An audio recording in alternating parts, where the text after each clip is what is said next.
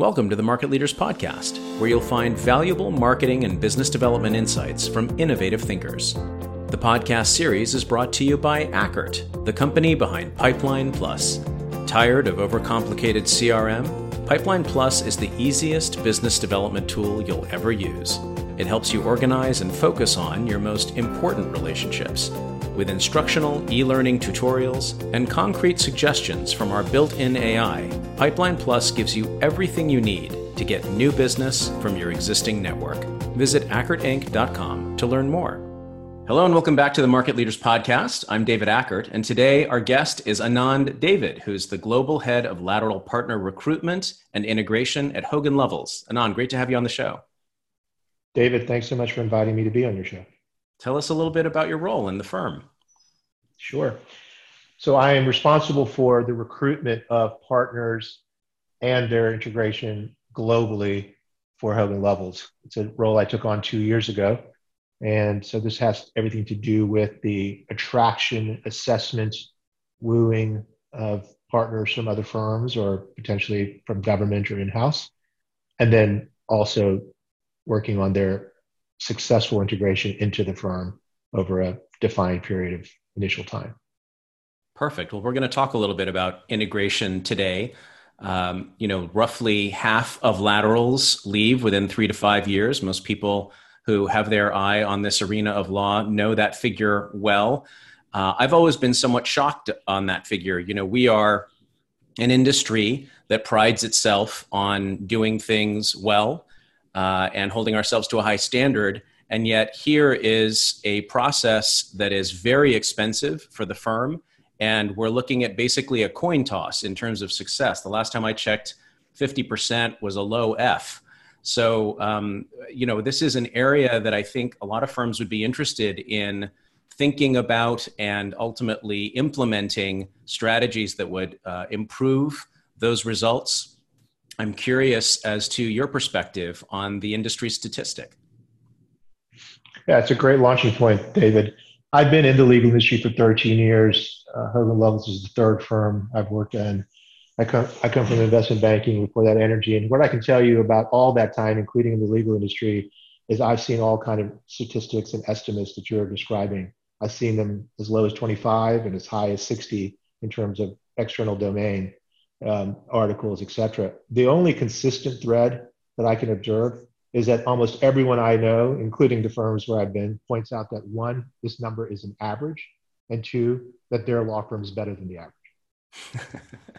average. Mathematically impossible, but I can completely appreciate why firms would take that position. I look forward to the firm that says, okay, it was us. We were the one that was pulling that average down. Ours is 0, and that's why everybody else gets to be higher than 50%. We're in extraordinary times. That would be truly extraordinary. It's understandable that firms are eager to posture and position that, we are great at integration. They have to send that message out, frankly, regardless of how true it is, simply because otherwise, how are they going to attract talent? But this is a complicated process, the idea of lateraling someone from another firm, whether that's at the associate or certainly at the partner level where there's a book of business involved, there are expectations around bringing a client base over. I'm curious as to your perspective. What are the characteristics in your mind of a successful integration? And maybe a few words about how Hogan Lovells applies some of these best practices. Just giving background and context, I think if you did a search online, there are all kinds of suggestions, top 10 lists, checklists, and really great books, wonderful articles by different thought leaders. You could buy software around talent management acquisition as well as integration. There's a lot there to digest and distill. And for me personally, I try to distill things down to the rule of 3. So I'm going to respond to you in 3 ways. One is, at the outset, why are you recruiting a lateral partner, right? I think that's just a very basic question. So are we recruiting this lateral partner for an existing client or because we expect them to bring on new clients? What type of partner are we looking for? Are we looking for a marquee, rainmaking partner, transformational, move the needle, or more of a partner that would be serving a specific capacity, skill set issue, or otherwise? But I think one is being really clear about what you're looking for. If you're not clear in terms of deliberation, discipline, rigor, precision about this is what we're looking for and why, I think that you're going to have a bad foundation to begin with. The second one is, can you really articulate who you're looking for, what they would bring to the table, and why you're looking for it? And then equally, what would your firm offer this partner and why would they come to your firm? So I think that's really the first set of questions that we really try to assess before we do anything in terms of the recruitment part of lateral partners. The second one then is, how do you measure their success or lack thereof? And here we again focus on three things. One is a period of time. Some partners might require a year or two of integration if they have a successful practice, portable book, etc. Whereas someone coming out of in-house or government may require more time. So I don't think it could be one size fits all. And I think you have to view people individually and situationally. The second one is metrics, KPIs, right? A lot of discussion around this. So what are the metrics? Are you transparent about them? Does the partner themselves, he or she, know what they're being measured against? Do they understand the metrics?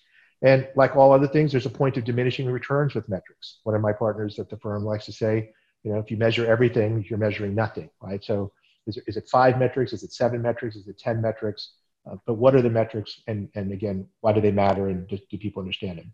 And then finally, the last bucket is consistent measurement, right? By which I mean over that time period, whether it's 1 year, 2 years, or 3 years, having regular check-ins with the lateral partners. So the old joke used to be, welcome to the firm. Here's your BlackBerry when there were BlackBerries. Here's your Amex card. There's your office. We'll see you in a year.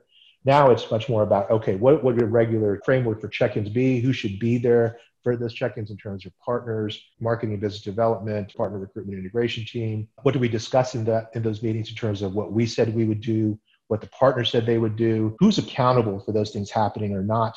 And finally, at the end of the day, who gets credit for the failure and blame for the success? I like how you've broken that into 3 buckets with some components within those buckets. A couple of those I'd like to drill into, if you don't mind. One of them in particular is the metrics. Firms talk about KPIs. Some firms are better at that than others.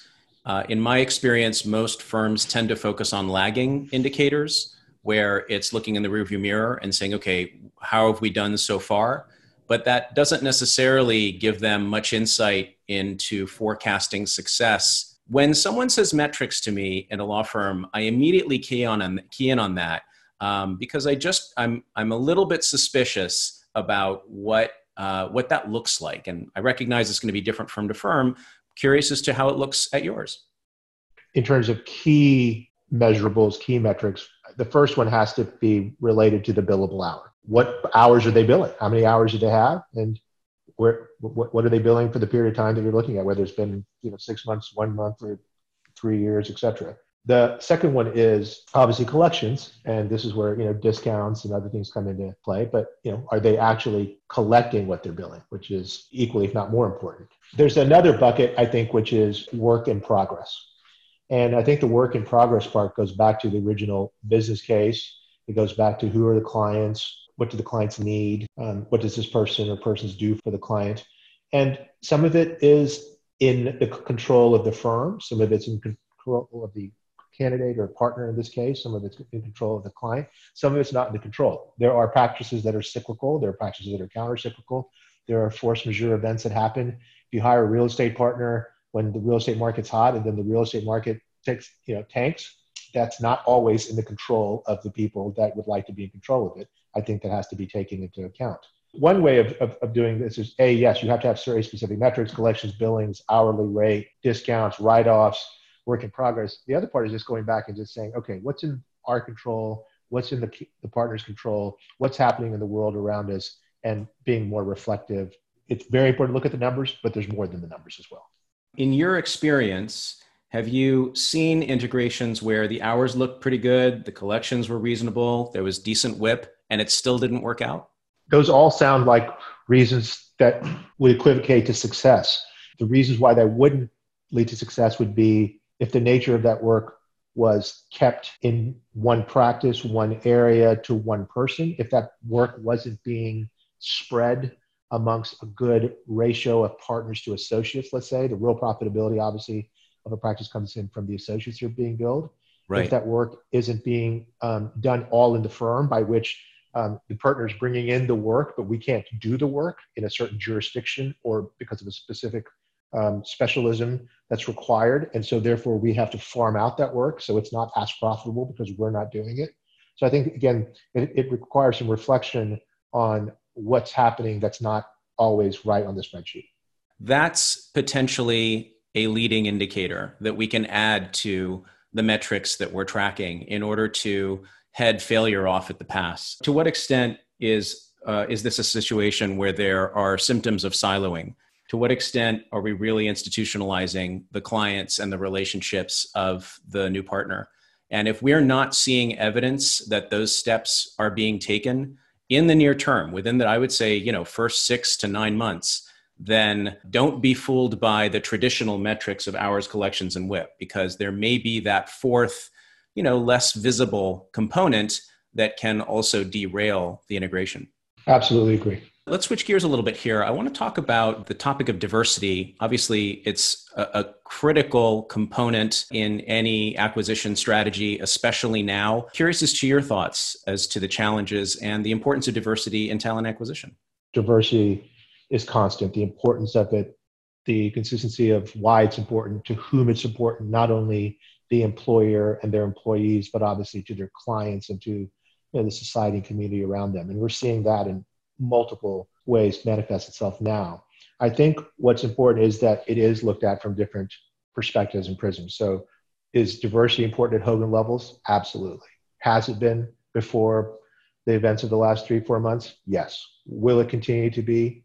Yes. Is that enough to sustain and drive its continued importance? I would like to think so, but I think also what would be helpful would be clients. We here at Hogan Lovells talk about putting the clients in the center of everything. That's our number one principle in terms of our firm.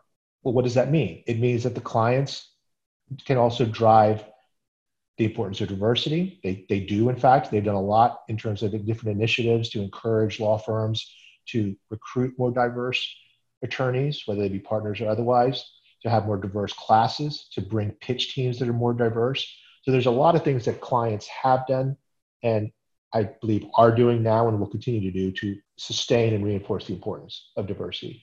The other part is beyond the law firm and the clients, there are individuals, I won't name anyone in particular, or groups, I won't name anyone in particular, but you can see them all the time on LinkedIn or law.com, American Lawyer. There are very, very passionate people, and there are very passionate organizations that are thinking about how to help people of diverse nature, either whether it be women and them coming back to work, underrepresented minorities, LGBTQ, et cetera. So what does that all mean? It's important at Hogan Lovells.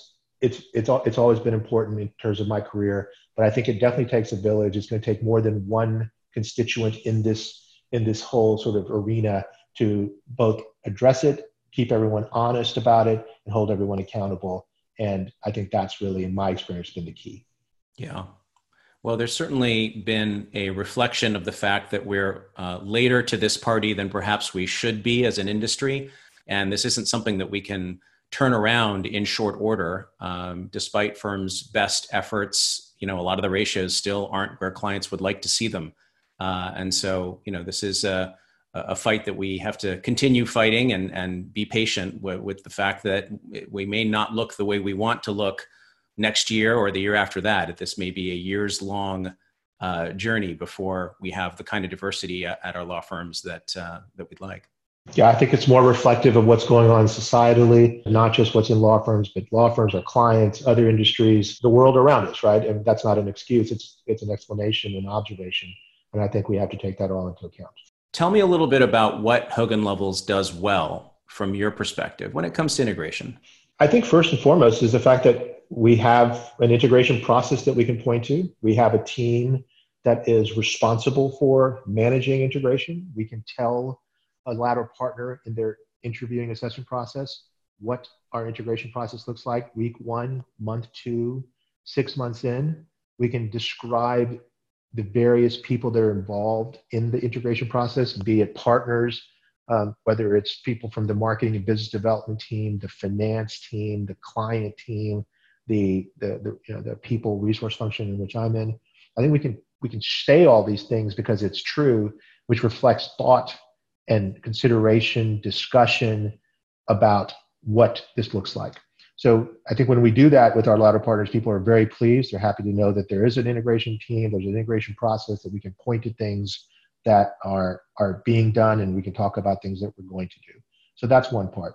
The other part, I think, is making sure that we don't believe we have it all figured out. And we don't. We have a sincere desire here at Hogan Lovells to make it better, iteratively. A core value of ours is to aim for continuous improvement. So we're constantly thinking about what we can do to make it better. We're asking for feedback from the lateral partners, from our partners in the practices. We're having discussions at the management leadership level, and we're talking about this. What are we doing? What's working? What's not working? How can we make it better? So I think those are the important aspects of what we attempt to do here at Hogan Lovells in terms of integration. Well, any firm that's being honest with itself, whether it claims to have a 25% success rate or a 60% success rate, still can point to there being room for continuous improvement. So how would you advise that firms find that room? How can they improve their culture? How can they make sure that the acquisitions that they invest so much time and energy in stay? Well, there's two parts to that question that I'd like to address, David. The second is culture, which I'll come to next. The first is metrics. I think it goes back again to being really clear about what you're looking for and how you measure it, and having those conversations, again, iteratively, on a fluid basis. It's not welcoming a partner on day one and then saying in 360 days we'll have a conversation about how this is going, but really having conversations in between those 360 days, that first year, about what's happening, what's not happening, why, being very curious, really testing your assumptions, making sure you understand all the different variables, macro, micro, internally, et cetera. It's complex. The reason why it's so hard is because it's complex. So right. I think one has to acknowledge the level of complexity. Without acknowledging the level of complexity, one will take a simplistic point of view towards it. And I think that's where one tends to get in trouble. The second issue is really around culture, as you brought up. And I think it's a really important part as well. The first part is, does your firm have a culture? And again, that sounds like a pretty obvious question, but the answer is not always obvious. And if you do, can you describe it? Can you articulate it? Can you talk about it in a way that's consistent, regardless of who is describing it in the firm? And that really comes down to behavior. How do people behave? As you and I both know, the easiest way to instill and encourage the right behaviors are to hold people accountable. So for us here at Hogan Lovells, we focus on a couple of different things. I said earlier that one of our first principles is putting clients at the center of everything. Another one is collaboration and connectivity. That's really important for the firm. That's collaboration and connectivity amongst lawyers, amongst business services, between lawyers and business services, between our firm and our clients, et cetera. So there's this collaboration and spirit of connectivity that one sees. And it really comes down to the golden rule. How do you treat others as you want to be treated? Which I just described as just try to be nice.